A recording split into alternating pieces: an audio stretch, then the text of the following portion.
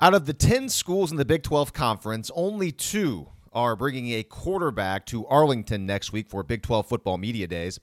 It's not difficult to figure out why coaches choose not to include quarterbacks at media days. It's because there's an ongoing competition at the position, legitimate or otherwise, and the head coaches don't want to single anybody out. The fear being if, for example, Mike Gundy brought redshirt senior Drew Brown to Big 12 media days next week, that would look like favoritism. And even though Gundy could just say Brown and Spencer Sanders were still in an ongoing battle for the starting spot, it's just better to avoid the situation altogether and leave all the quarterbacks at home. I use Oklahoma State as an example, and obviously that same circumstance pertains to Oklahoma. Simply put, if Lincoln Riley brings Jalen Hurts with him to media days, the appearance would be that Hurts has officially won the starting job, which is something Riley doesn't seem prepared to admit publicly yet. It's annoying, but it's Riley's team, and he has the right to bring whomever he wants with him to Big 12 football media days. But should Riley, and any of the other Big 12 head coaches for that matter, have that right? What's the point of media days? For people like me, a member of the media, and countless other media members to get a chance to learn about coaches and players we want to learn about. Media days is not necessarily for the teams. It's for the media, which means that it's actually for the fans. What is the purpose of the media and the scope of college football? Number one, to keep football programs accountable and transparent, and to act as a bridge between the fans and the players and coaches. As a fan, if you could pick just one offensive player that you'd like to hear from at media days, who would it be? I bet a majority of you are saying Jalen Hurts. Instead, the Sooners are bringing CeeDee Lamb, makes sense, Creed Humphrey, interesting, and Nick Basquin. There's no question Basquin's inclusion in the media days festivities is a reward for the perseverance and leadership he's displayed at Oklahoma. That's wonderful. But still, I'd like to see Jalen Hurts included. In fact, if you're going to leave one of the 3 attendees out to make room for Hurts, I'd say leave Creed Humphrey, simply because he's the youngest of the group. For the record, some Big 12 teams are bringing 6 total people, so it would seem the Sooners could have added a 6th attendee if they wanted. Here's an idea. What if the media got to choose which players schools had to bring to media days? That would be so much more enjoyable for everybody involved, with probably the exception of the head coaches, of course. You know what? I'll be more reasonable. I say the media gets to choose one player who will for sure attend media days. When each media member applies for credentials, just put a slot for each school and write in who you'd most want to talk to.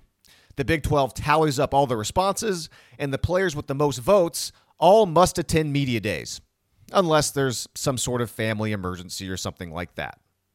If that was the process, there's no question Jalen Hurts would be the number 1 Sooner requested. I'm sure multiple quarterbacks from other teams would have been selected as well, like Brock Purdy and Charlie Brewer, for example, 2 of the best quarterbacks in the conference, and they will not be at media days.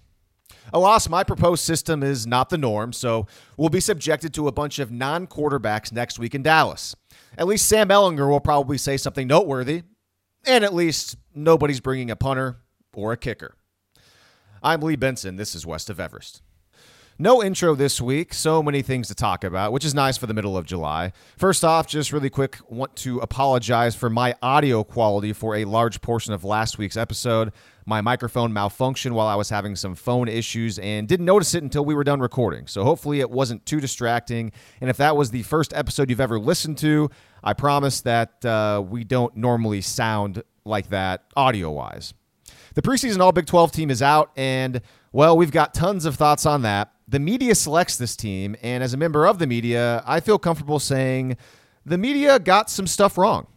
Also, a Sooners running back is away from the team right now. Not a whole lot of information out about this, but we will touch on that here in a little bit.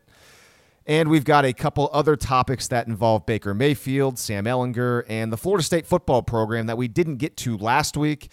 And if we've got time today, we'll touch on that stuff as well. Before I bring in Grant, I haven't done this in a while. I just want to say if you enjoy the show and you'd like to leave us a rating and or a review on iTunes, all you've got to do is lift up your phone where it says tap to rate, leave your rating. 5 stars would be appreciated. And if you've got a minute, you can click write a review and leave some feedback. You can always email the show, westofeverest@gmail.com. full disclosure, I have not checked the email address in a few days, so if you've emailed the show in the last week, I may not have seen it, so I apologize for that. I'll get on that here as soon as possible. You can find us on Facebook. Just search for West of Everest, and you'll find the Facebook page. And also Twitter is where you can see our tweets. I am at Lee Benson News 9. Grant is at Grant Benson 25. Let's get into some hot OU football talk. Grant, a lot to discuss today. I think this might be a pretty fun show. Hot OU football talk. Yes. Wah, wah, wah, wah. So hot. So much talk. Sorry, that was funny. Hot OU football talk? Yeah. I mean, because it's going to be super hot with the topics, and also it's July, so it's pretty hot outside. All right. Last week, you and I, Grant, unveiled our picks for the preseason All Big 12 offense. Now, today, we'll unveil our picks for the defense, and we'll also go over who the media's picks for the entire All Big 12 team are. By the way, just want to note that at the time of this recording, the media's Big 12 preseason poll has not yet been released, so that will be made public at some point on Wednesday, and it'll be something for us to talk about next week whenever we have a show, because I'm not so sure yet when that will be, because I'll be in Dallas for media days and my schedule will be all mixed up.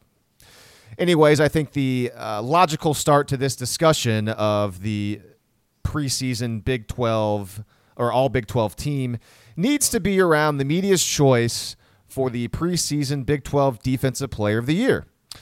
And that came out as we record this on Tuesday, about 3 hours ago, and the media voted OU's Kenneth Murray as the preseason Defensive Player of the Year. Grant, here's how I'd like to approach this topic from my perspective. We've talked about Murray, obviously, a lot on this podcast over the last 2 years. He's been a huge part of Oklahoma's defense. It seems like every time we talk about Murray, there's a qualification of, quote, something like, listen, I want Kenneth Murray to be really good because he's a good guy and a hard worker, and if he's really good, the Sooners' defense will likely be really good. But there's always that but that comes in. So I'm going to do my best here to be fair and present reasons why Kenneth Murray is a defendable pick for Big 12 preseason Defensive Player of the Year. And then also there's reasons why Murray should not be the Big 12 preseason Defensive Player of the Year. That's how I'm going to approach this because, well, next week I'll have to talk to Murray at media days, and I want to be as fair to him as possible. Not that he listens to this podcast. He probably doesn't. But just in case, it's good to be fair all the way around because, I mean, come on. It's not great to take pot shots without any sort of evidence, things like that, which we will have plenty of evidence on this show. So that's my take on this. We'll get into it. Now, I know you, Grant, on the other hand, you might be a little different on this approach because you're not going to be at media days. You're not a credentialed media member. You're here to give us your opinion. So we'll see if, in fact, Grant does have a different take. And, in fact, I want to open the floor to you first. Your thoughts now on Kenneth Murray being the media's choice for Big 12 Defensive Player of the Year. All right, look. I'm not going to go too hard on this. I think if anyone who has listened to this show the last 2 years, they know crystal clear what my thoughts on Kenneth Murray are. So I mean, we'll bluntly just say it, and it's okay. We'll say it. This is not correct, and that's okay. And so I think you're going to you're going to bring up the reasons why it's defensible. Here's how I'm going to explain it. I think it's very easy to explain away by saying media members don't know everything about every team. They have a lot of stuff they have to do. A lot of the time, this is going to be about people looking at numbers and stats, and then when they see Kenneth Murray with 155 tackles, 12.5 tackles for loss, and 5 sacks on the team that is most likely going to be at the top of most of everybody's preseason polls in the Big 12, and the guy who, let's be honest, this guy is a very imposing figure on the field. For what he lacks in his skills as a football player, he more than makes up with his skills as someone who wears a uniform. Guy wears the uniform better than right. anyone in college football. I mean, bar none. The guy looks amazing in his uniform. And so that is something we're not going to criticize at all. But like I said, this is as simple as people saw the 155 tackles. Kenneth Murray plays for Oklahoma. There was not a really obvious choice anywhere else in the conference. I think this is pretty easily explained away by that. Is Kenneth Murray the best defensive player in the Big 12? Certainly not. Is Kenneth Murray the best linebacker in the Big 12? Certainly not. Is Kenneth Murray the best linebacker on his team? I don't know. We'll find out come this season. Well, if you look at Pro Football Focus grades, and by the time if you listen to this podcast, you know that we like that a lot, especially because for certain positions that we can't really it's tough to define how good players are. It's good to see numbers and rankings, and Pro Football Focus watches every single snap of every single game. And last year, Curtis Bolton had a higher Pro Football Focus rating than Kenneth Murray. In fact, Bolton's rating was really high and was a better player than Murray last year, I think, by every objective measure. Yes. Bolton was the second highest graded linebacker in the Big 12 last year, surprisingly, behind Joe Dineen of Kansas. So it's a piece of information I found out as I was doing research for this podcast. So yes, we will find out in 2019 if Kenneth Murray is not just the best linebacker in the Big 12, but is he going to be the best linebacker on his team? We'll talk a lot about that because certainly he's got the potential to be really good this year. And let's say it this way, Grant. I mean, to be like you and I, we want him to be the Big 12 defensive player. Oh, of the year, yeah. right? Because absolutely. If he is, then that means Oklahoma's defense was probably pretty good, pretty solid. But then I don't know though. What if he let's say he puts up statistically the exact same season he did last year, 155 tackles, 12 some odd tackles for loss, and he still looks just kind of the same. Lost over the middle of the field, getting washed out a lot, kind of being dragged over the field by running backs. I don't know. Well, here's the difference, though, because this poll, this all-conference team was voted on by the media. At the end of the season, the coaches vote on it. And so the coaches will have There's a media one, play. too. The AP has one, right? Well, I'm just talking in terms of the Big 12's official. Yeah, you're right. Yeah, okay. Yeah. Team. Fair enough. So, I mean, if he gets named that at the end of the year, that means he had a really good season because the coaches, they get it. They're not going to just look at stats. I mean, they will all have faced him at least once. And it's a good point. So anyway, yeah. So if he's I'd like that to happen. It's just at this time, and I'll just put it out there. I mean, at this time, yeah, you're right. The media got this one wrong. I mean, Kenneth Murray is not the preseason All Big 12 Defensive Player of the Year. He's just not. At this time, he's not deserving of that. And I put out a tweet earlier today, and I guess I'll give it away right now. This is not going to be surprising. It's going to be the same for you, I'm sure, Grant. But the only player on Oklahoma's defense right now that deserves to be on this All Big 12 preseason team is Neville Gallimore. That's it. And yet Neville Gallimore isn't even on the media's preseason All Big 12 team.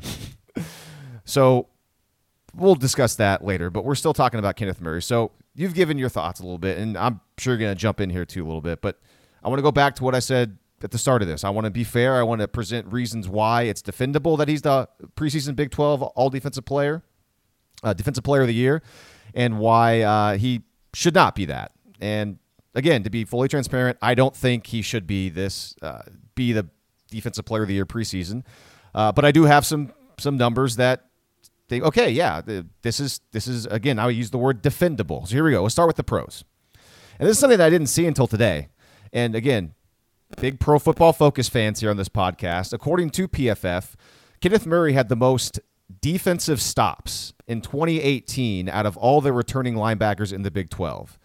And you might think, what does defensive stop mean? He had something like 51. And the way Pro Football Focus defines a defensive stop is that where the player makes a tackle, and based on where the tackle was made on the field, it was a successful play for the defense. So out of 100 and whatever Kenneth Murray had, 155 tackles, according to Pro Football Focus, a third of those tackles were successful plays for the defense. And that led the Big 12 as far as returning players go. So, okay, that's something. I'd like to see a percentage there, though, like of plays, faced, and because I wouldn't be surprised if OU faced the most offensive plays of any defense in the conference. That's a good point. Yeah, they probably did. It was up there. And guys behind him on that list are a couple of Iowa State players, and Iowa State's defense is such to where they kind of strangle you and they don't face as many plays. Therefore, who knows, if they would have seen more plays like Oklahoma did, maybe some of those guys would have had more defensive stops. But that's a pro. He had more defensive stops than Clay Johnston from Baylor, who was on the All Big 12 team, and also Iowa State's Marcel Spears and Mike Rose, who are also on this preseason. Hold on. Mike Rose isn't. No, Rose is not. Okay. So Spears is. So there's a couple pros for Kenneth Murray. And we'll go through all the pros first, and then I'll get to the cons. But this is how we're going to do it. And I think you made a great point. You're exactly right about the total tackles. I mean, people have a lot to do in the media. They don't watch every game. They don't know every team. They see that he led the Big 12 in tackles a season ago, and he had 12.5 tackles for loss, which was tied for 7th in the Big 12. 4.5 sacks. Okay, yeah, I mean, that's not bad either. And you think, yeah, all right, stats, good numbers. We'll put him in there as Defensive Player of the Year. And also you got to throw in the fact that Alex Grinch is now the defensive coordinator, and you could think that with him in there, the potential for Murray to have his best season at Oklahoma is there because Grinch is probably going to be an upgrade over Mike Stoops and Ruffin McNeil.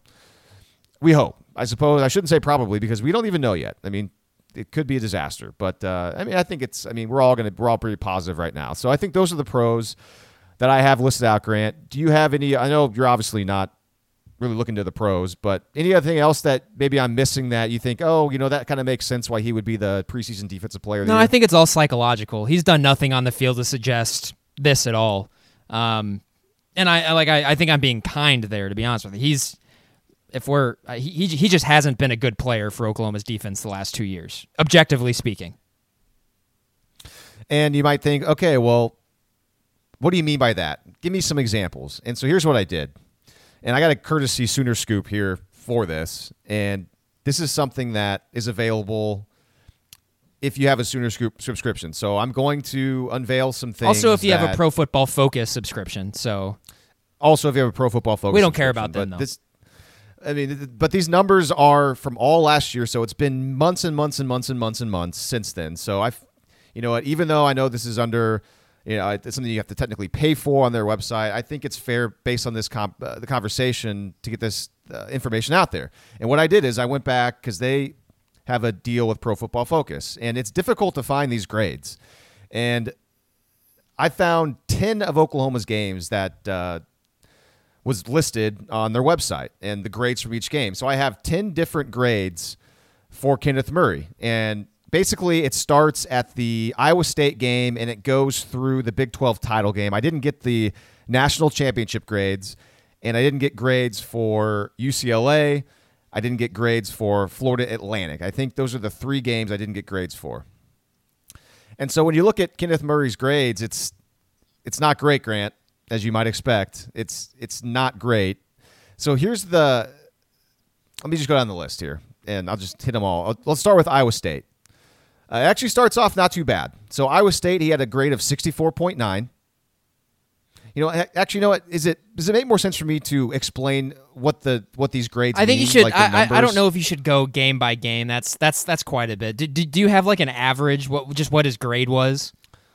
Well, no, that's the thing. I don't have his overall grade, and I'm not sure if I average all these numbers out, if that would be an appropriate number. I don't know if that's how they get the average overall grade. I gotta think that's how they get it. What else? There's a lot of numbers that go into it. Well, here's the trying to figure out the best way to explain. Oh, you're right. This. They probably have every play logged and everything. So yeah. So here's Pro Football Focus's grading scale. Put it this way, okay? And this is for the NFL, but I'm sure. We'll bring it down for the college game. If you have a grade of 100 to 90, you're an elite player. If you have a grade from 89 to 85, you're a Pro Bowler. And so for this particular exercise, I'm going to say that means what? All conference, I'd say? Is that fair, Grant? Maybe like Pro Bowler, all conference? No, their college things are a lot different. Because I see guys... because I went and looked at their all Big 12 team. They had guys graded in the 70s for the entire year that were on their all Big 12 team. So, well, yeah, but I mean, they're college players. They're not going to grade as high as NFL guys because, I mean, Kyler Murray graded somewhere like around 94, 95, which is elite. So, I mean, and I think you're able to get that high. Mayfield, his Heisman year was like 98 something too. Is insane. Yeah, Mayfield and Murray are the 2 highest graded Pro Football Focus quarterbacks since they've been doing college. So, yeah, it is possible to get that high. I mean, Tua was up in the 90s. Don't go game by game. That's way too. Just say what was his best game, what was his worst game. Let me go through this and you'll understand how I'm putting this out. So I'm just trying to give you the rating. So for this, I'm going to say 89, 85 is all conference level. 84 to 70 range is you're considered a starter. 69 to 60, you're considered a backup. And if your PFF grade is 59 or below, you're considered a replaceable player. And so if you go by each of those categories, elite level games, and this is out of 10 games, Kenneth Murray, none. And elite is elite. I mean, it's very few players get elite, so that's not surprising. I mean, not a lot of people get 90 to 100. 89 to 85, so I'm considering that maybe like an all-conference, maybe like first-team all-conference player, maybe even second-team All-American. I think that's it's got to be pretty high. I think for college, that's All-American level for college. Because well, I mean, that's elite, though. Okay, so All-American. Yeah, that's fine. So we'll go All-American for that. And, again, it's very difficult to get 89 to 85 range. 0 games, he was graded there, okay? So then you go to 84 to 70. You're considered a starter. And so, okay, starter, maybe that's where we go all-conference. Yeah, I mean, yeah, starter, it's kind of somewhere in fair. between there, yeah. For college, if you just kind of transition it to college. And Murray had 3 games out of the 10 where he was graded as a starter, according to Pro Football Focus, and we're saying maybe all-conference. So 3 out of the 10 games graded as, we'll say, an all-conference player.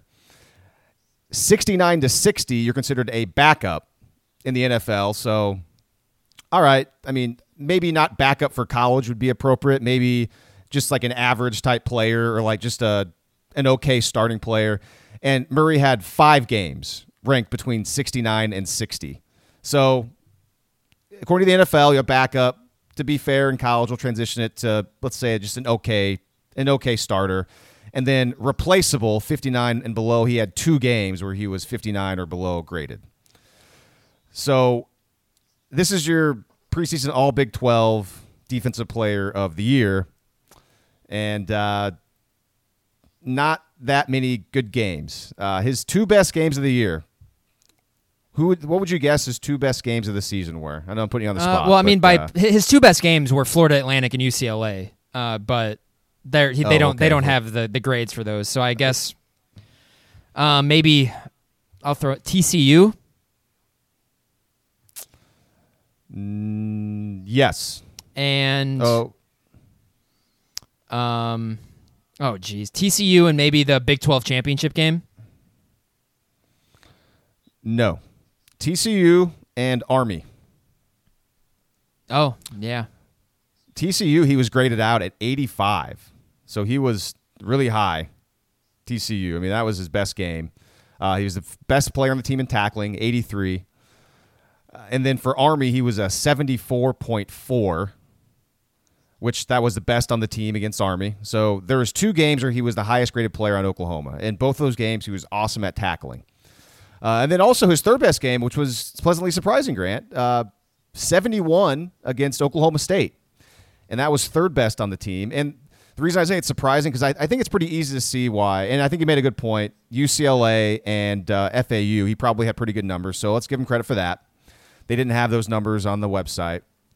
But the 2 games he graded highest in this particular exercise, Army and TCU, were 2 teams that weren't particularly threatening at all through the air. So it allowed Kenneth Murray, I think, to play downhill and not in coverage as much and not think a whole lot and just make plays. And that's why I'm pleasantly surprised by his Oklahoma State grade at 71, because Oklahoma State does it all. They throw the ball, they run the ball, and he had a good game against Oklahoma State. Looking at his worst games, his worst game of the season came against Kansas. He was graded at 53.5.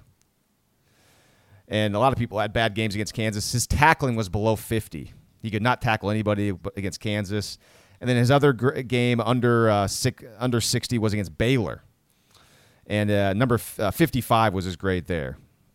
So, I mean, I know I'm throwing a lot of numbers at you, but the point is, this is a guy that wasn't necessarily always the best player on his own team, and this is a defense that was the worst defense in the Big 12, and he has been named the preseason Big 12 Defensive Player of the Year. So these are the cons against him. Again, Curtis Bolton had a better season grade-wise than Kenneth Murray, and I think objectively, watching the tape, I mean, Curtis Bolton had a nice season for a team that was not very good. For a defense. On defense. Yes, on defense. No, I mean, I think this is an obvious punt by the media, and that's okay. Like I said, if you would have put a gun to my head, I would have guessed that it would have been Caden Stearns, probably the Defensive Player of the Year, which I think would be completely defensible. It's what I was expecting. But I mean, it's understandable. Just when you look at the numbers, it's understandable. When you look at the tape, and this is coming from two guys who have watched every snap this guy has taken for the last 2 seasons, and we certainly know at this point he is not he's not defensive player of the year material at all. But he's very physically imposing. I mean, that's very obvious. He's just, and you parse through. I remember during the spring, I mean, we had podcasts where we would kind of parse through quotes from Brian Odom, the new, I think he's the outside linebacker coach or inside linebacker. I can't remember. One of the new linebacker position coaches, and I mean, you could just tell from his quotes that Murray's got a long way to go. I mean, he was commenting, if I gotta remember correct, just maybe his instincts, or there are certain plays out there that a player that of his caliber, of his experience, just need to make instinctively, but it seems like he just is not getting it yet. I mean, and this is his 3rd year in the program.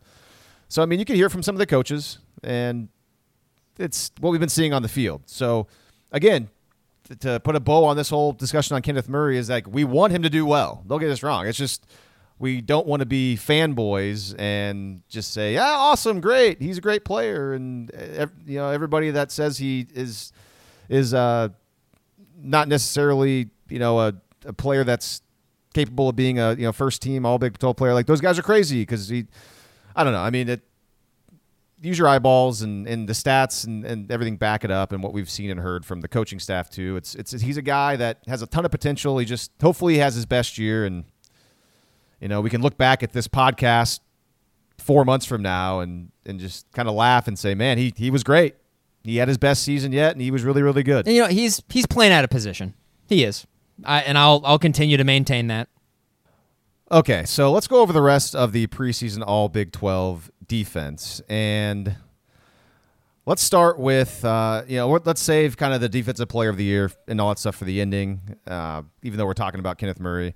So let's start at the defensive line, and so are we going over our picks, or are we going over the? Oh yeah, good call. That's a good point. Yeah, because we have.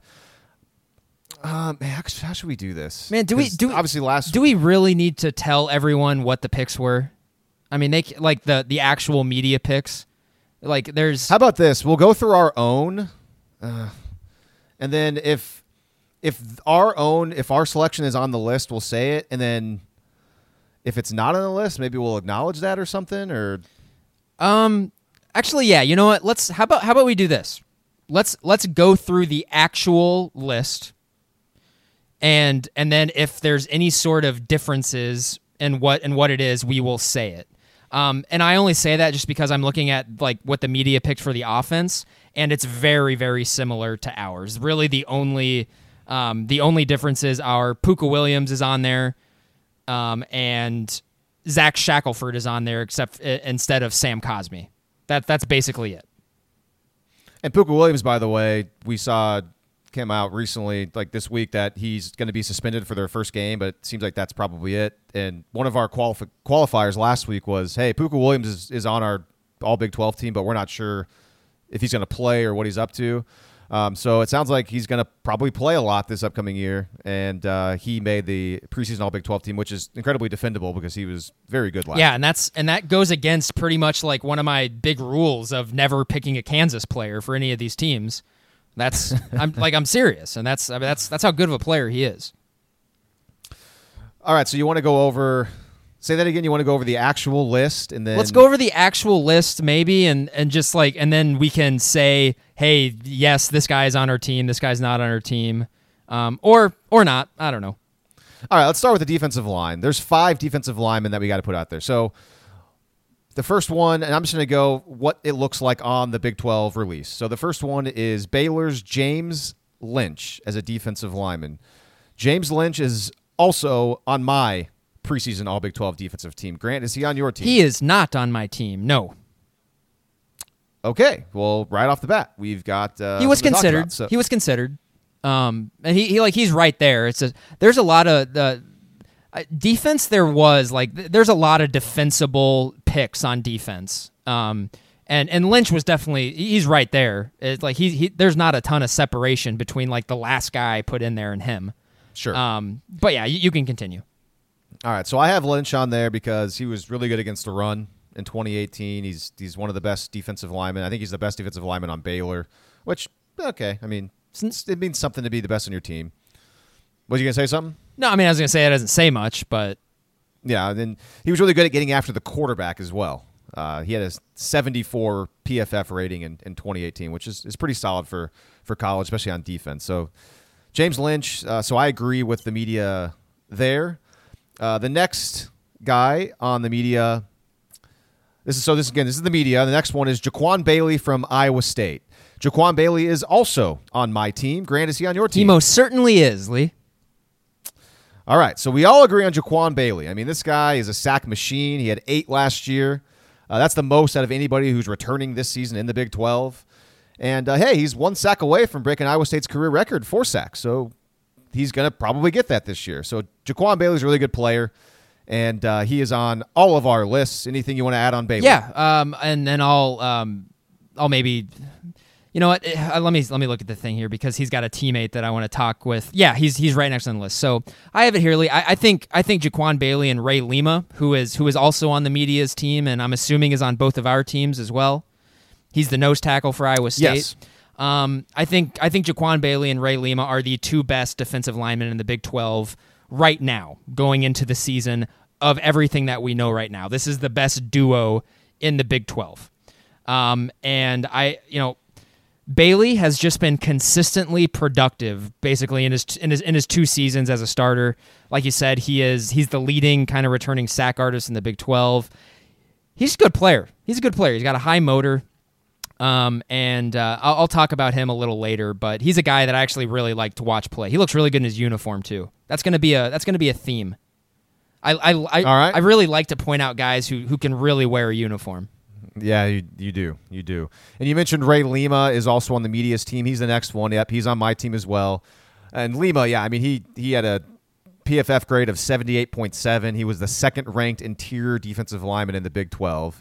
And he's just great against the run, and he takes up blocks and attention, and he lets those other really good Iowa State defensive players run around and make plays. And Ray Lima was really good a season ago, and he's going to be most likely really good this season as well. I think going into the season based off of past production, basically the last 2 seasons, I think where we stand right now, I think Lima is the best defensive player in the conference.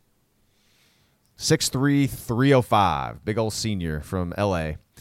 All right, so we have 2 more defensive linemen on the media's preseason All Big 12 defensive team. The next one is Kansas State's Reggie Walker.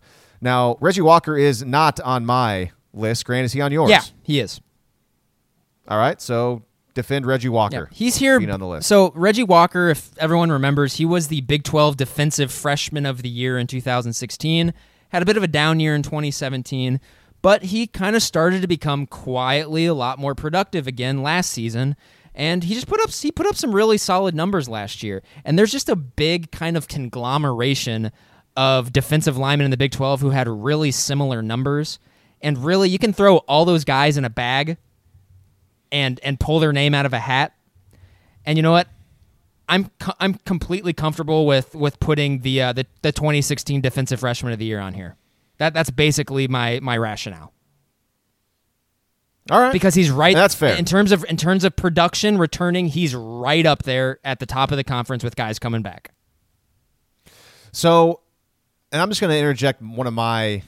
Actually, no. We'll just move on then. So you agree with the media? I don't have them, and quite frankly, I might be off on this one. I may have whiffed on this one, but let's get to the last defensive lineman from the actual preseason poll. TCU's Corey Bethley. And this guy is not on my team. Grant, is he on yours? Yes, he is. And this was the guy. So I actually inserted Bethley in here a couple days ago after rethinking it over Lynch, over James Lynch. So I like quick, athletic defensive linemen in Gary Patterson's scheme. He had very, very similar numbers as Lynch, and I'm going to trust a defensive lineman in Patterson's scheme any day over someone from Baylor. And I know that's not particularly scientific at this point in time, but this is the preseason. You got to go with kind of what you know and what the trends have been over the course of decades of college football. That's why I'm going to go with Bethley. He was also in my mind, one of kind of one of 2 or 3 guys who, when you watched TCU last year, he flashed. He was a guy that you noticed, and he's quick. He's good. He's gonna put up a lot of productive numbers this season. All right, that's good. That's well reasoned. So it sounds like, so is there 4 of the 5 on your team? Yes. All right, so 3 of the 5 are on my team. So now is the part where so I have 2 players that I don't agree with. So I'll give them now. And again, I might have whiffed on this one. So I have another Kansas State defensive lineman on there, Trey Dishon. I'm not sure how you pronounce his last name. He had a great season last year. He finished second in the Big 12 against the run a season ago, and he also pressured the quarterback more than any other interior lineman in the Big 12 a season ago. But you could probably go either or with him or Reggie Walker. I know Reggie Walker's kind of got he had a good season a few years ago. Deshaun's completely defensible. Yeah, so I decided to go with him instead. And the other player I have, which I think you and I will probably be the same on this one, Neville Gallimore. Neville Gallimore should be on this preseason media all Big 12 team. He is not, but Neville Gallimore is there for me. And in fact, I think Neville Gallimore might be Ray Lima's got a claim, but I think Gallimore might be the best defensive lineman in the Big 12. Yeah, I think he certainly has a chance to be. Once we get to the end of the season, it would not surprise me whatsoever if Gallimore is the most disruptive defensive lineman in the conference. I think in terms of athleticism and sort of the traits that he brings, he's probably the most impressive, one in the conference right now. Just if you look at his physical pedigree. And I don't know if he is also on my team as well. So, and I just, on a bad defense last year, Neville Gallimore I thought was very clearly the best player on Oklahoma's defense last year. Lee, when he was in there last year, OU's run defense was respectable, and when he wasn't there, it was awful. And I only have to point you to the Kansas game to show you. Yep, exactly. Yeah, and again, we like to use PFF rankings. I mean, he was a all Big 12 first teamer on the PFF website a season ago. His overall grade was 82.6. Highest graded defensive lineman in the Big 12 last year. Mm-hmm. Higher than Ray Lima, who is on that preseason all Big 12 team. And I went through and looked at all of his games like I did with Kenneth Murray Grant, just because I was curious. Basically, last season, Gallimore had one bad game, and that was against Baylor, where he was like the 19th ranked player on OU's defense in that game. He had 3 games where he was kind of like kind of average, where he was ranked anywhere from 8 to 11 on the team on defense, and that was Army, TCU, and Tech. And then 6 games where he was great. He was one of the best 3 players on Oklahoma's defense graded-wise in 6 games. So that's 6 great games. And again, I don't have the FAU or UCLA grades in front of me. But out of those 10 games I had, I mean, Gallimore was easily the best player on the defense. And he is now going to be playing in a scheme that fits his skill set perfectly. So it would not surprise me at all if we see a monster season from Neville Gallimore. This is not a homer pick. This is absolutely something that could happen. This is a guy who has every chance to be maybe the most dominant defensive player in the Big 12 this season. And Gallimore will be one of the Sooners at Media Days next week, so we'll get a chance to talk to him about, hey, man, how does it feel to get snubbed from the preseason All-Big 12 team? And I'm sure he'll be very nice about it, but deep down inside, he will use that as even more fuel. All right, let's move on to the linebackers. I just want to throw this out there one more time, just because the defensive line, there's a lot of competition, I thought, on the defensive line. There was a lot of dudes you could throw in there. So I just wanted to say just other guys to kind of keep your eye on. Ross Blacklock at TCU. He was a preseason first teamer last year, if I remember correctly, who tore his Achilles at the beginning of the season. Really difficult injury to come back from, but he's a really talented player. I have James Lynch on there as well, of course, who I omitted. And then also look out for Malcolm Roach at Texas. He's a guy they've kind of moved him around the defensive line over his career, but he's an athletic guy with a high motor.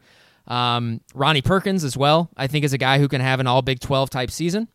And then another guy, you brought up Trey Dishon. I had his teammate on the defensive line as well. Kansas State's has a good defensive line. Wyatt Hubert, he was a freshman last year, a freshman All-American last season, had 4.5 sacks. Another guy who I think could have a all Big 12 type season. So I just wanted to throw that out there. Okay. So let's move on to the linebackers now. 3 linebackers selected by the media for the Big 12 preseason all-defensive team. And we begin with Baylor's Clay Johnston. And Grant Johnson is on my team. Is he on your team? He's also on my team, Lee, yes. All right, and Johnson, he's a good player. He's just a really good player. He was second team All Big 12 a season ago. He had a 77.2 PFF grade, which is the second highest grade for returning linebackers in the conference. So he's steady, technically sound in the middle of that Baylor defense. So he is on my list. He's on all of our lists. Any comments on Johnston? Yeah, I just want to throw. I mean, this is honestly more of just kind of like a toss him in type thing. Big 12 is not strong at linebacker. So right. really, yeah, Clay Johnson, he's got some nice highlights. I think when you watch Baylor, he's the guy who stands out the most on their defense. But if I'm going to be totally honest with you, over the course of the season, I fully expect someone that we're not really familiar with yet from TCU or Texas probably to overtake him. Okay, and then the next 2 linebackers on the media's preseason poll are 2 guys that are just not on my team. And we begin with Iowa State's Marcel Spears Jr. Grant, is he on your team? He most certainly is on my team. He is, okay. Yes.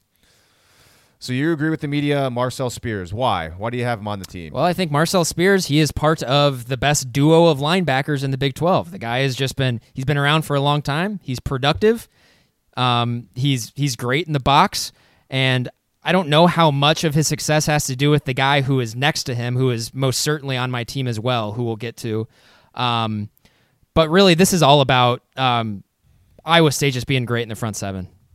And Marcel Spears is a returner, and he's just a good player. He's a guy that is very obvious is a focal point of Iowa State's defense when you watch them. Yeah, he's really good. And the last linebacker, obviously, that the media selected is Kenneth Murray, because obviously he was the Defensive Player of the Year. So it goes Clay Johnston, Marcel Spears, Kenneth Murray for the media. Now, for you, Grant, you got Johnston, you got Spears, and you kind of alluded to the next guy you have. Who is your third linebacker? Mike Rose, and I think Mike Rose is the best linebacker in the Big 12, and he was a true freshman last season. I was so impressed with his instincts, him always being in the right spot. He's just a really good player, and I can imagine that him taking that step from his true freshman season up to being a sophomore is going to be a pretty massive step. This is a guy, Lee, I would not be surprised as the Big 12 Defensive Player of the Year. All right, I also have Mike Rose on my all Big 12 preseason team. It's a shock that he's not one of the 3 linebackers the media put on. I mean, he was the 3rd highest graded Big 12 linebacker returning from last year. As a freshman last year, you mentioned him. He was honorable mention all Big 12.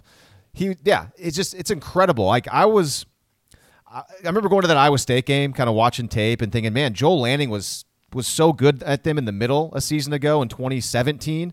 It's like, man, they're going to have a true freshman linebacker there in the middle. He stepped in for Joel Lanning at Mike and was better than Lanning immediately. Yeah. He is. I mean, he was so much better, and he was great. I thought by far the most noticeable and impactful player on the best defense in the conference last season. And so, all right, so your linebackers are Johnston, Spears, and Rose. Mine is Johnston, Rose, and my third linebacker is Texas Tech's Jordan Brooks.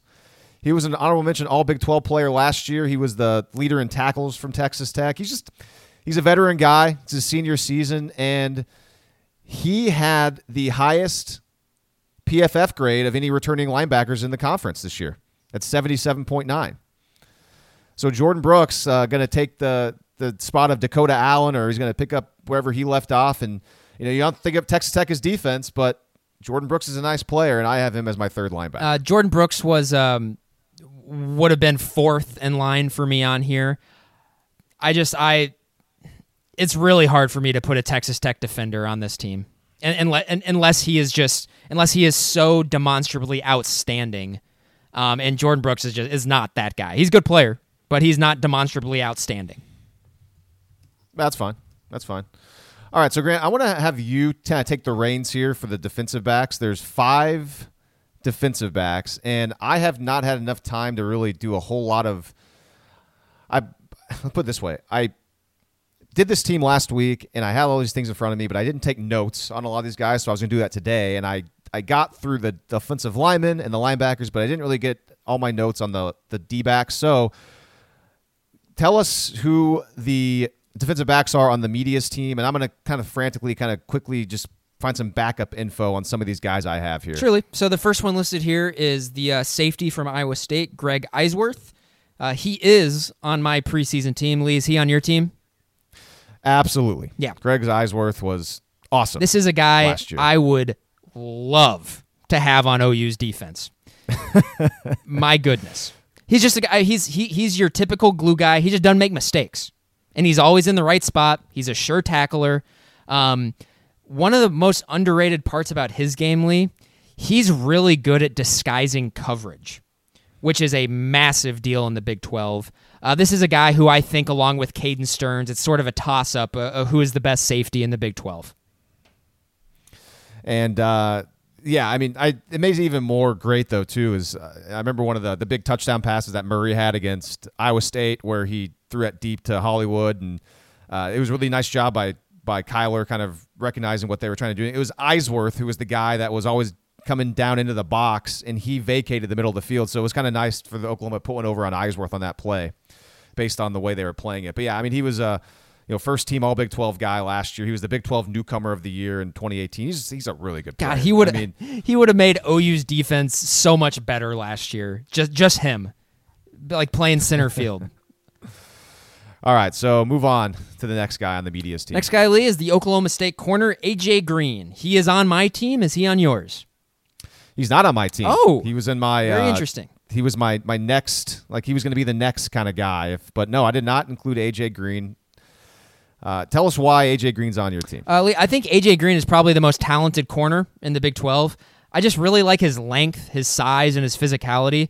I will fully concede that he can throw some stinkers out there. He's had games where he has not been very good, but he's had games where he's been flat out dominance. And the one that comes to mind is when he just completely shut out what's his name last year, dude from West Virginia. Why is that escaping me right now? David Sills. That's really bad. Jeez. Yeah, he completely rendered David Sills basically dead last year when Oklahoma State played West Virginia, and his length, his athleticism, his physicality, I think is something that is kind of a premium in the Big 12, and that's a guy that I'd like to go to war with. If you gotta beat up some receivers, he's the guy in the conference that I want. All right, who's the next guy in the media? Jeff Gladney, corner from TCU. He is on my team. Is he on yours? Yes, he is most certainly on my team. And a little bit of a tease, he is one of two TCU defensive backs that's on my team. And Gladney, yeah, I mean, he was one of the, honestly, I don't remember a whole lot from TCU because they just were not very good last year. But he was a good player, and I got to use Pro Football Focus, and you may have seen this stat as well. He only allowed a reception every 16 and a half coverage snaps in 2018, which was the best in the Big 12 out of all cornerbacks. And so that means every 16 and a half pass plays, basically, then there's one catch against him. That's it. It's like, oh, wow. I mean, in this day and age where there's so much throwing, that's really impressive. So Gladney's definitely on my list. What are your thoughts on him? Yeah, he's by far the best returning cover corner in the league. Like you mentioned, he was a Pro Football Focus. He was a first-teamer last season for Pro Football Focus. Lee, a 46.9 passer rating when targeted. That is elite. That is elite in the country. He's good. He's a really good player. Looks like TCU they got a couple guys in the secondary who are gonna cause some problems this year. But certainly Gladney kind of carries the torch as probably the best defensive back in the Big 12 heading into this season. All right, who's next? Let's see here. Caden Stearns, safety at Texas. He's on my team. Is he on yours? He is on my team, yes. And so, like I said, I think I thought he was going to be the media's pick to be the Big 12 Defensive Player of the Year, and I think he can be if he puts up, numbers or he makes a lot of impactful plays or whatever. He certainly was very impactful as a freshman, made a lot of game-changing plays. I think, if you put a gun to my head, I think Brandon Jones, the senior safety at Texas, probably had a better season than Stearns did last year. But a lot of this is going with talent and potential, and I think Stearns is an elite, maybe a potential to be an elite level player in the Big 12. Yeah, I don't have a whole lot of thoughts on Stearns. He's one of the guys I just didn't have time to really do a whole lot of I had research on, but it was more of like one of those things where I know he had a nice season last year, and he's kind of one of those guys. I'll admit I was lazy with it and just kind of threw him in there as a guy without doing a whole lot of research, but I think it's defendable. And you mentioned, too, you thought he might have been the Big 12 Defensive Player of the Year by the media, and he wasn't. So, so Stearns is on my team. So what do we have? One more guy left? One more. The media's last pick for defensive back was Adrian Fry, the sophomore corner from Texas Tech. He is most certainly not on my team. Is he on your team, Lee? No. And honestly, I've never heard of the guy. I don't remember him at all from last year when Oklahoma played him. He is there for one reason. He led the Big 12 in interceptions. That is it. He's one of those guys. Okay. Well, good. Interceptions for him. are good. Interceptions are good, yeah. But it doesn't necessarily mean that you're a good defensive back. So, yeah, he is not on my team. So, let's see. Let me look at the team. There's two players on my team that aren't on this team because I have Eisworth, I have Gladney, and I have Stearns. And I just have one. I just have one guy in place of Adrian Fry. All right, so since you only have one, I'll pause and I'll go first. So I mentioned I had another TCU player. My other TCU player on this list is the other corner opposite of Gladney, Julius Lewis. And he was right behind Gladney in that stat I said earlier about receptions per coverage snaps. He was right behind Gladney. It might be it's probably the best cornerback duo in the Big 12. And that impressed me, that number. I mean, we'll see how this goes at the end of the year. But so I had Lewis in there, another corner, and I like corners. I'm kind of biased. So I threw him in there as my other pick on this Big 12 preseason team. Lee, I actually had a different TCU player in there before I actually took him off a couple days ago after reading. Yeah, Ennis Gaines. He's kind of their nickel corner, and he's a guy. He's good. He's a guy who it wouldn't surprise me at all if he's a first teamer at the end of the season as well. And okay, so who was your fifth defensive back that was not on the media's team? This is one I'm glad that we held off on doing the defense last week because I wanted to get this guy on the team, and I actually thought about putting him in as the third linebacker, to be honest with you. But because he's kind of that hybrid safety linebacker, Lee, and that's Iowa State's Braxton Lewis. I just think he's one of the most underrated players in the league. He had 4 interceptions last season. Iowa State asked him to do a lot. He's up around the line of scrimmage a lot. If you want to see a good game, turn on that film of Iowa State just demolishing West Virginia's offense. Braxton Lewis is in on every single play. And like how it is with a lot of Iowa State players, he just doesn't make a lot of mistakes. He's really solid. He was the Big 12 Defensive Player of the Week when they played against Oklahoma State last year. And like I said, he's that hybrid safety linebacker that is just essential in the Big 12. He's a sure tackler. He is always where he's supposed to be, and that is not always a given in this conference, and I think that's incredibly valuable. Yeah, he's a good player. I mean, you could almost just name an Iowa State guy, and I'll probably just nod my head and say, "Yep, I'll buy that."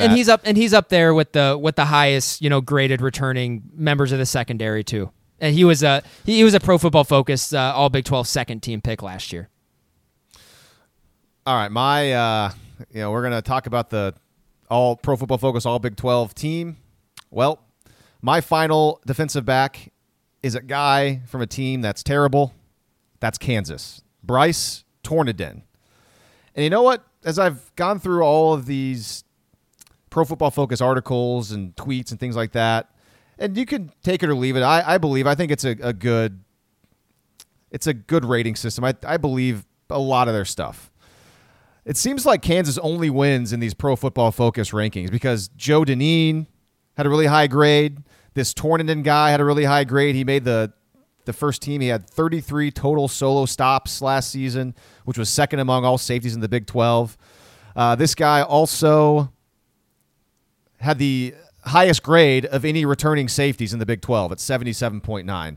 So even though Kansas is not very good, apparently this guy graded out really well. And he's a good tackler. Remember that whole defensive stops thing I used with Kenneth Murray and trying to give him some positive stuff? Well, Bryce Tornedon was third in returning defensive backs, coming back with 33 defensive stops. Only Eisworth and OSU's Malcolm Rodriguez, good for him, had more. Actually, he was tied with Rodriguez. So Kansas, he he's my last guy, Tornadin, so keep an eye out for him, I guess, this upcoming fall. Yeah, no. Was he ever No. not going to be on? No. It seems like you really, if it's Kansas or Texas Tech, you don't even give him the time of day when it comes to defense. No, I mean, I put Dakota Allen on fair. there last year. I think Dakota Allen's a Okay. good player. Like, I mean, All right, well. it's not. I think I put Joe Deneen on there as well. He was a good player, but like, no, I'm not going to put a safety from Kansas, a guy I've never heard of before, who played on a really bad defense. If Kansas had that many like actually highly graded players on their defense, they wouldn't have been so terrible. You know? Yeah. Okay. So yeah, I mean, I saw that maybe too. I'm not. pretty sure Kansas had the two first team safeties like on the Pro Football Focus.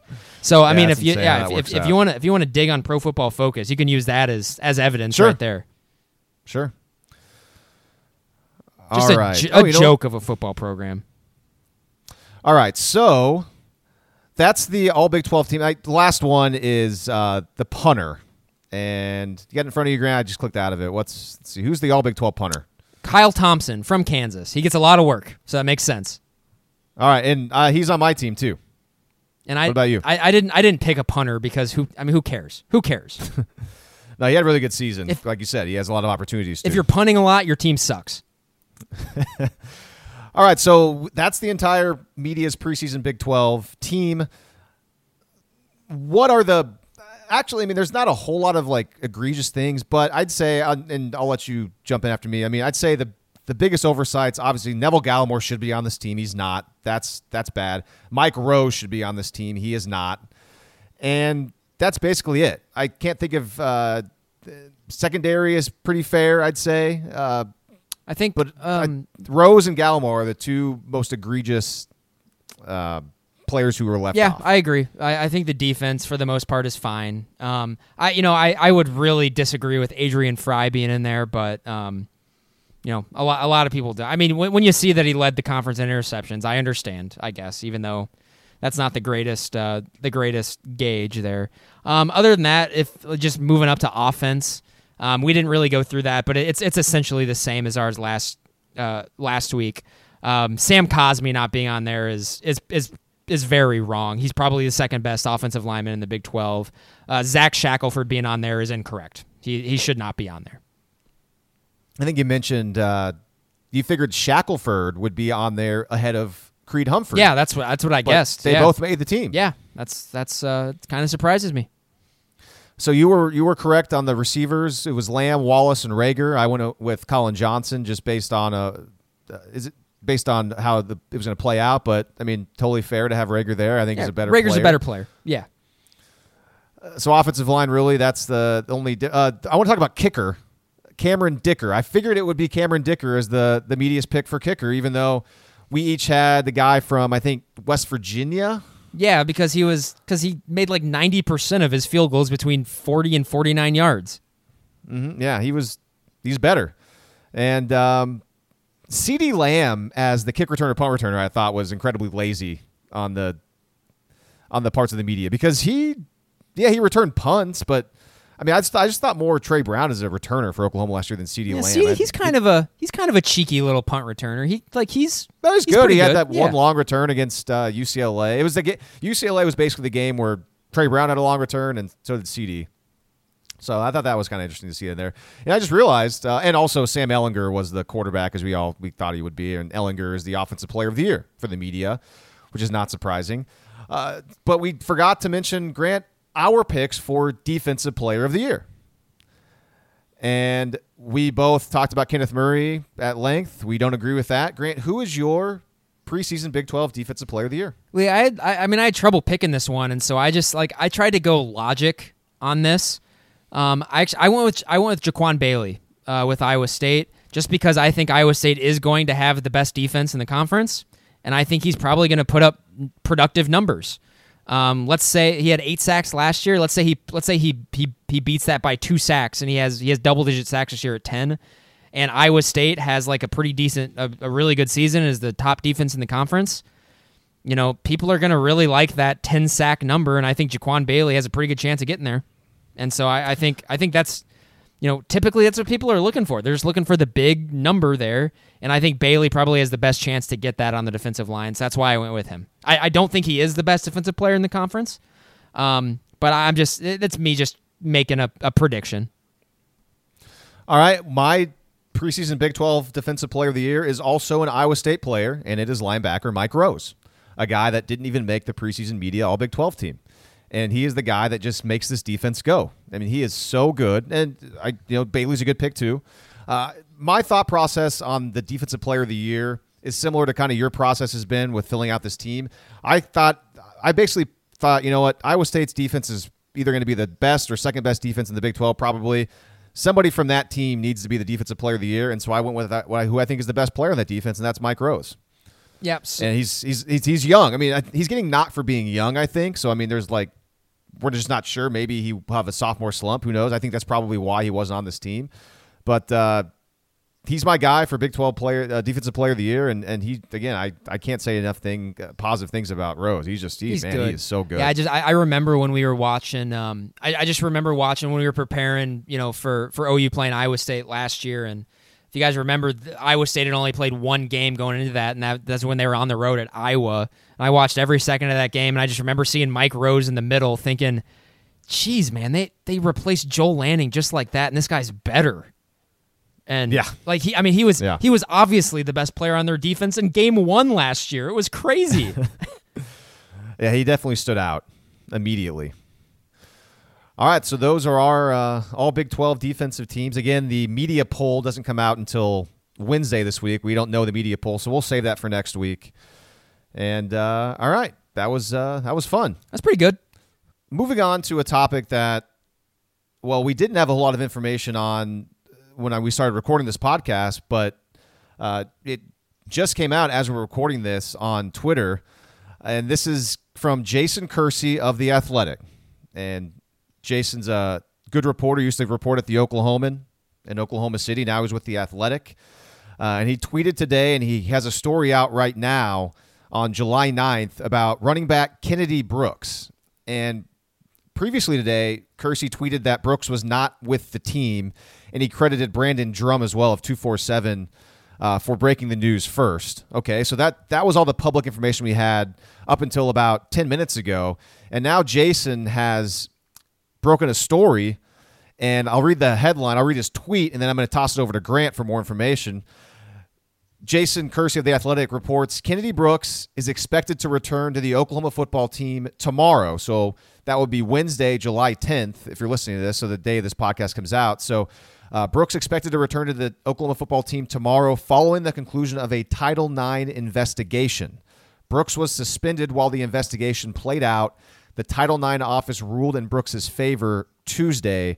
That'd be Tuesday, July 9th. So, Grant, you have more information from Jason's story. What do you have there? Yeah, and so I'm going to read this directly from Jason's story. This is from The Athletic, and I know it's a subscription service, so, I'll use this as a plug. If you don't have an Athletic subscription, you should absolutely go get one. It's by far the best sports journalism out there right now. They're not just, blowing steam up your rear end. It's really good stuff. It's 100% worth it. This is going to be information that's going to be circulated, so I don't think this is not extremely premium content or anything like that, but I'm just going to read a couple paragraphs from his story here. Here we go. So, Oklahoma running back Kennedy Brooks is expected to return to the team Wednesday, following the conclusion of a Title IX investigation that kept Brooks suspended for the summer. The OU Title IX office cleared Brooks of any violation in an investigation that concluded on Tuesday. Multiple people familiar with the investigation told The Athletic that a female OU student alleged in a Title IX complaint earlier this summer that Brooks was physically violent toward her. Brooks, a Dallas area native, remained in Norman while the investigation played out and worked out at a local high school. The alleged victim did not file a complaint with the police, instead filing a complaint with the Title IX office. A complaint triggers an investigation entirely separate from any legal proceedings. The complainant and respondent are entitled to legal counsel that can be present but cannot participate directly in any meetings or hearings. And then he goes on just to kind of explain the Title IX process and then talks about the impact that Kennedy Brooks would have on the team. And so it sounds likely that this has been taken care of, and without, any more information, sounds pretty similar to what happened with Rodney Anderson before the Rose Bowl. I'm not so sure if it's exactly like or close to the Rodney Anderson thing, because I do remember that in the Rodney Anderson situation, the woman did go to the police, and I remember the DA got involved and decided not to file any charges against Rodney Anderson. So I think the police were involved with that. So in this scenario, though, it sounds like the police were not involved, just the school, just the Title IX aspect of it. Is that correct? Yeah, that's correct. So yeah, according to Jason's reporting. Yep. If I'm mistaken on that, I apologize. So I had misremembered that, but and I suppose if it takes quite a bit of evidence in your favor, I think, to get cleared by the Title IX office, if anybody has kind of read into that process at all. So, I don't know. Sounds pretty open and shut. They're saying that he's going to be back with the team on Wednesday, with the day that we're releasing this podcast. So, story over, maybe? Let's hope. Yeah, for sure. And obviously, I mean, if it's, the alleged victim said that, he had physically struck her, hopefully, I hope that's not true, because that would be awful, obviously. Of course, yeah. Let's move on to some of these other ancillary topics. Let's see. I'm trying to remember if there's anything else going on. Big 12 Media Day attend. Oh, do you have any thoughts on that, by the way? My opening take was about how there's only 2 quarterbacks that's going to be at Big 12 Football Media Days. OU is going to bring CeeDee Lamb, Creed Humphrey, Nick Basquin, Neville Gallimore, and Kenneth Murray. Well, I mean, I think it's just I don't really have any thoughts on who Oklahoma is bringing. It doesn't surprise me that Jalen Hurts isn't going to be there. This is the same bit that they pulled last year, and that's okay. That's fine. This is Jalen Hurts is the starter. It's obvious. If it was me, I would just go ahead and bring him there. But Lincoln Riley has his system and what he does, and that's fine. But other than that, yeah, with only the 2 quarterbacks going, I think that really does just show. I think the Big 12 is really going to suck this year, and I'm not going to mince any words there. And I think that's pretty consistent with this conference, is that in the down years, it's usually when the quarterbacks aren't great or when there's a lot of turnover at the quarterback position. And so I think spots 7 through 10, the bottom 4 in the conference this year, have a chance to be really bad. And I know there's a lot of people who are kind of bullish maybe on Texas Tech, just because they bring back a lot of experience on the offensive line and whatnot. Man, Texas Tech's going to suck this year. I'm saying it right now. Like that, the bottom half of this conference is not going to be good at all. I'm not so sure why Charlie Brewer from Baylor is not going to be there, because he's got to be pretty obviously their starter, and I think he's going to his junior year. That was one that was pretty surprising. I guess Brock Purdy's probably not going because he's so young. They're going to reward an upperclassman. But those are the 2 It's Ellinger, and who else is going? Skylar Thompson from K-State. He is not good. Now that Delton's gone, he's the man. I mean, he's certainly better than Delton, but Yeah. Well, we'll see. He's not a guy who strikes fear into your heart at all. Yeah, I'd be kind of. By the way, we're not doing any of those opponent previews again today. If you haven't already caught on to that, we're so much to talk about. We're just skipping that again today. So I think Kansas State's our next one. I think whatever. But Kansas State's somewhat interesting because of the new coaching staff, and they have all that success at North Dakota State. I kind of feel like intrigued by that. Yeah, I kind of feel like when we talk about Kansas State, we'll probably spend most of the time talking about North Dakota State. But yeah, tells you everything you need to know about Kansas State. So a couple topics that we didn't get to last week because we ran out of time. Let's get to them briefly this week. And this happened a while back, almost a month ago, June 19th. So Baker Mayfield was on Sports Talk 1400, a radio station in Norman, and it's a station that I have actually been on, by the way. So that's great. Nice to know that I get invited on to some radio stations every once in a while, because it's cool that not just people that listen to West of Everest want to hear what I have to say. Some people on the radio do too. But anyways, Mayfield was on that radio station and took some shots at Sam Ehlinger. And everyone listening to this knows this story, but we haven't talked about it yet. Here's what Mayfield said. He said, on if Texas could contend for a national title. Mayfield said, quote, "They said the same thing when they beat Notre Dame a couple of years ago, and they won like 3 games after that. I'm sick of that crap. end quote. And then just for some background, Sam Ehlinger played football in high school at Westlake, and Mayfield played at Lake Travis. Apparently, they're pretty big rivals there in Austin, or in big school Texas football, high school football. And so Mayfield had a comment on that. He said, quote, "He couldn't beat Lake Travis, so I don't really care about his opinion on winning. Westlake is a great program, but the two best quarterbacks to come out of there are Drew Brees and Nick Foles. Sam can stay down there in Texas," end quote. And then he added, quote, "That will stir the pot. He doesn't like me, and I hope he knows I don't like him either," end quote. So that's all the stuff that Baker Mayfield said. Again, we haven't commented on this. Figure we'd talk about it on this podcast because why not? Grant, I'll open up the floor to you. What is Mayfield doing here? Okay, well, so let me preface this just by bringing up that first quote where you're talking about Notre Dame and how they only won 3 games after that. That's hilarious. That's gold. That's really good. Other than that, by the way, he said 3 games. Texas won 4 games the rest of that 2016 season after beating Notre Dame in week 1. God, so that's hilarious. He was a little off, but close. Okay, but other than that, but once Ehlinger came up, what is he doing? Like cut this crap out.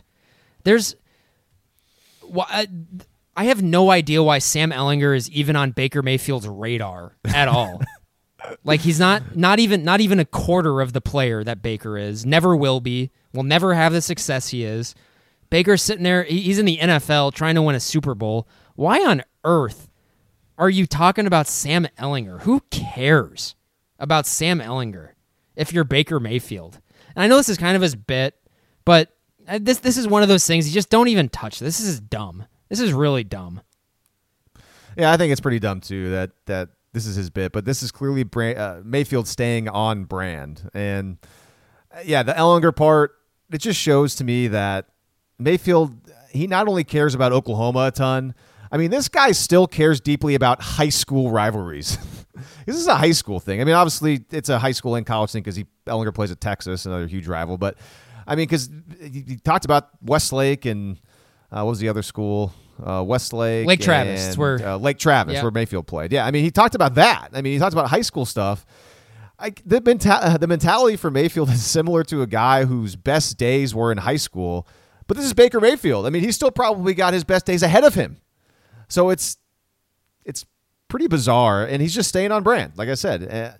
And also this too, I was thinking about this. There could be some behind-the-scenes stuff between Ehlinger and Mayfield that we just don't know about. Like Ehlinger, he's not a choir boy after all. I mean, he made fun of Orlando Brown's 14 bench press reps at the Combine last year. And then Ehlinger and Kyler Murray got into a bit of a verbal shouting match after the OU Texas game last year, the first one, when Texas won. So there could be some of that where, Kyler and Baker may have talked and, Baker didn't like that. So, I mean, there could be some behind-the-scenes stuff that we don't know about. But still, like, you're right. I mean, Baker Mayfield should not really care about Sam Ehlinger. But I mean, again, honestly, that's what he does. If he wanted to talk smack or throw shade or whatever the kids are saying these days, when Sam Ehlinger came up, he should have said who. That's what it should have been. That if he really, really wanted to talk smack, that's all it should have been, because that's really what Sam Ehlinger should be to Baker Mayfield right now.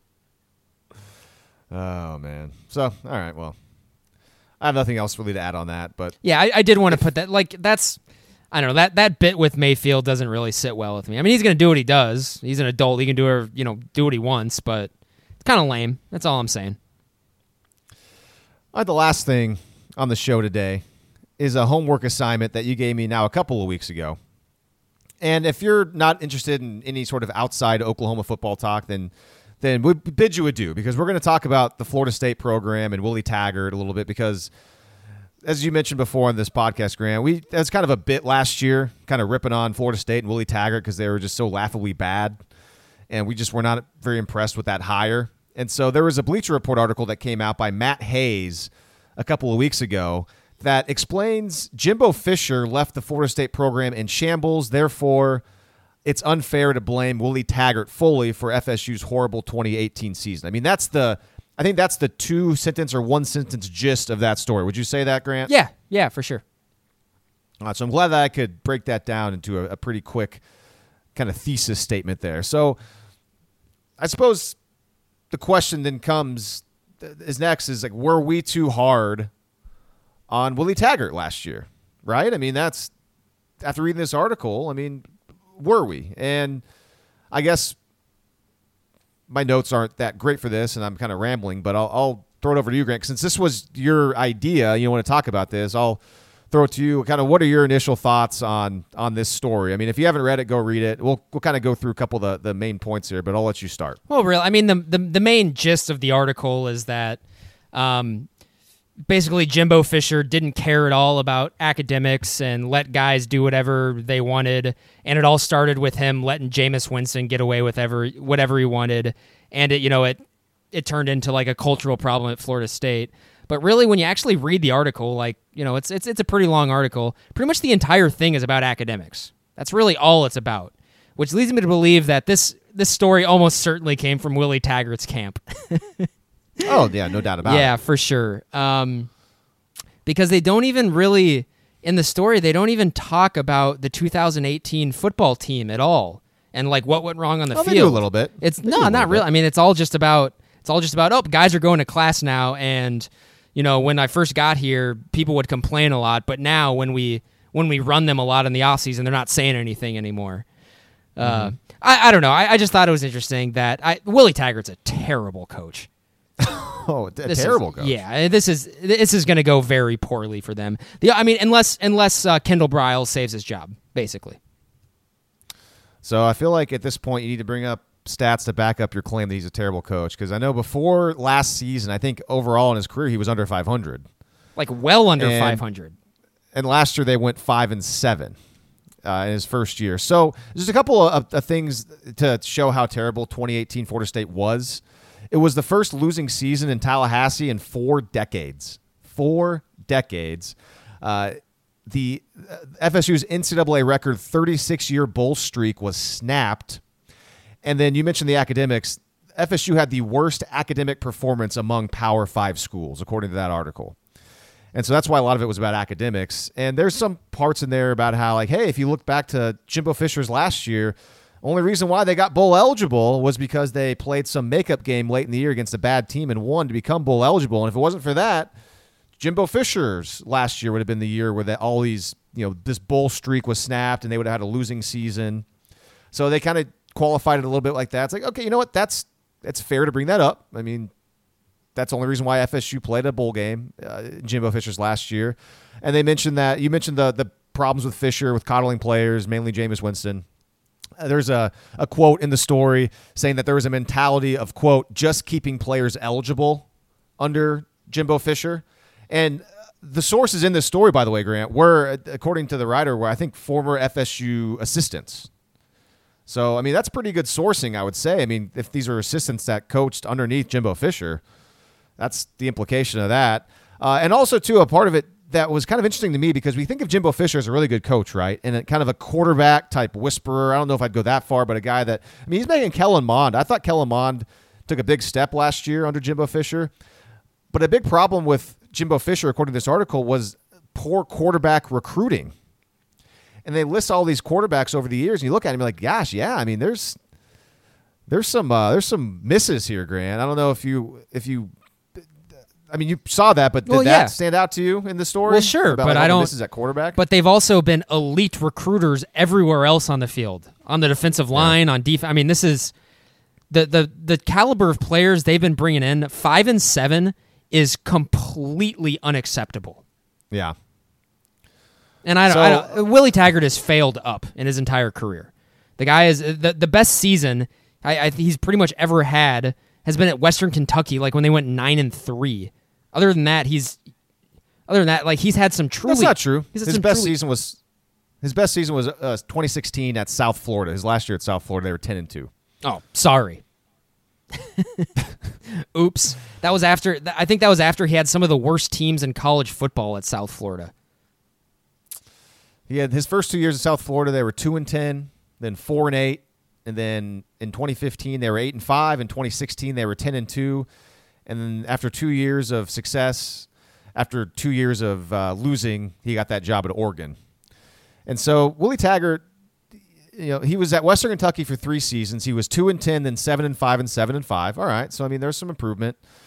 And then at South Florida, he was 2-10, 4-8, then 8-5 and 10-2. First year at Oregon, they were 7-5 in 2017. And his first year at Florida State, they were 5-7. He's just never had like a very good football team. So it's just he had always been sort of brought up for like a candidate at really big jobs, and I don't understand. I mean, I'm sure you could argue it's like, oh well, all of the situations that he went into were terrible and stuff like that. Sure, that's fine. I guess that's fair, but that doesn't excuse the fact that he's never had a very good football team that he's coached.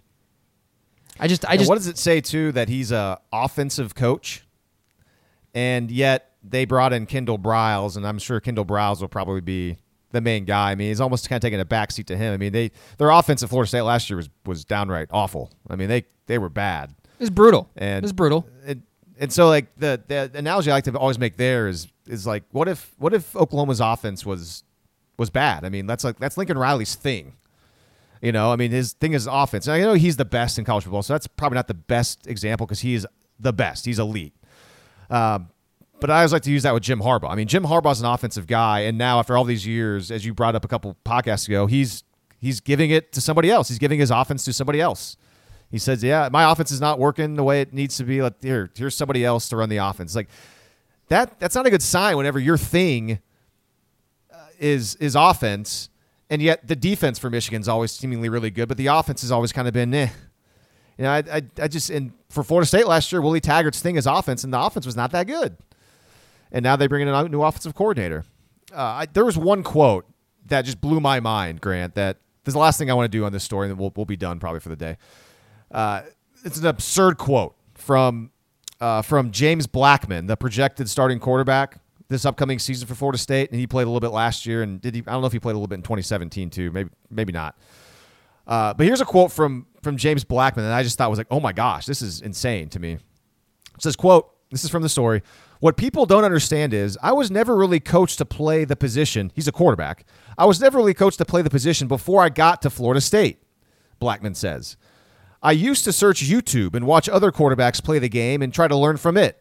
It was a big step for me to even be at Florida State. Jimbo did a great job helping me, sticking with me throughout the season so I didn't go out there and embarrass myself. I learned a lot from him about playing the position," from Jimbo Fisher. So how is this guy that was never really coached up to play quarterback before even recruited to Florida State?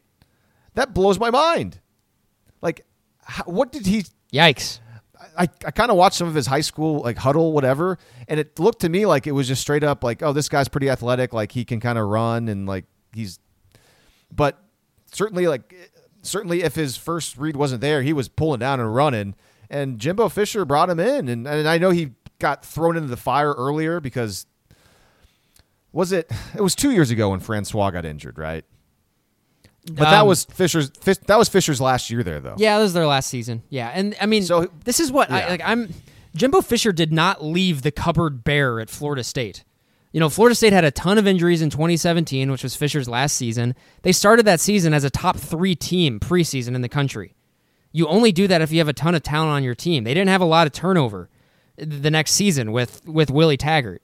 And Lee, this is not like they weren't even competitive in any of their losses last year. Oh, I'm sorry. They were competitive in one of their 7 losses last year. Other than that, here's some of their losses. They lost by 3 touchdowns to Virginia Tech, a below-average Virginia Tech team. They lost by 23 at Syracuse. They lost by 1 against a bad Miami team. They lost by 49 to Clemson at home. They lost by 19 to North Carolina State. They lost by 29 to Notre Dame. And then at home against Florida, their biggest rival, they just got freaking smoked on Senior Day, 41-14. I mean, that team wasn't even competitive last year.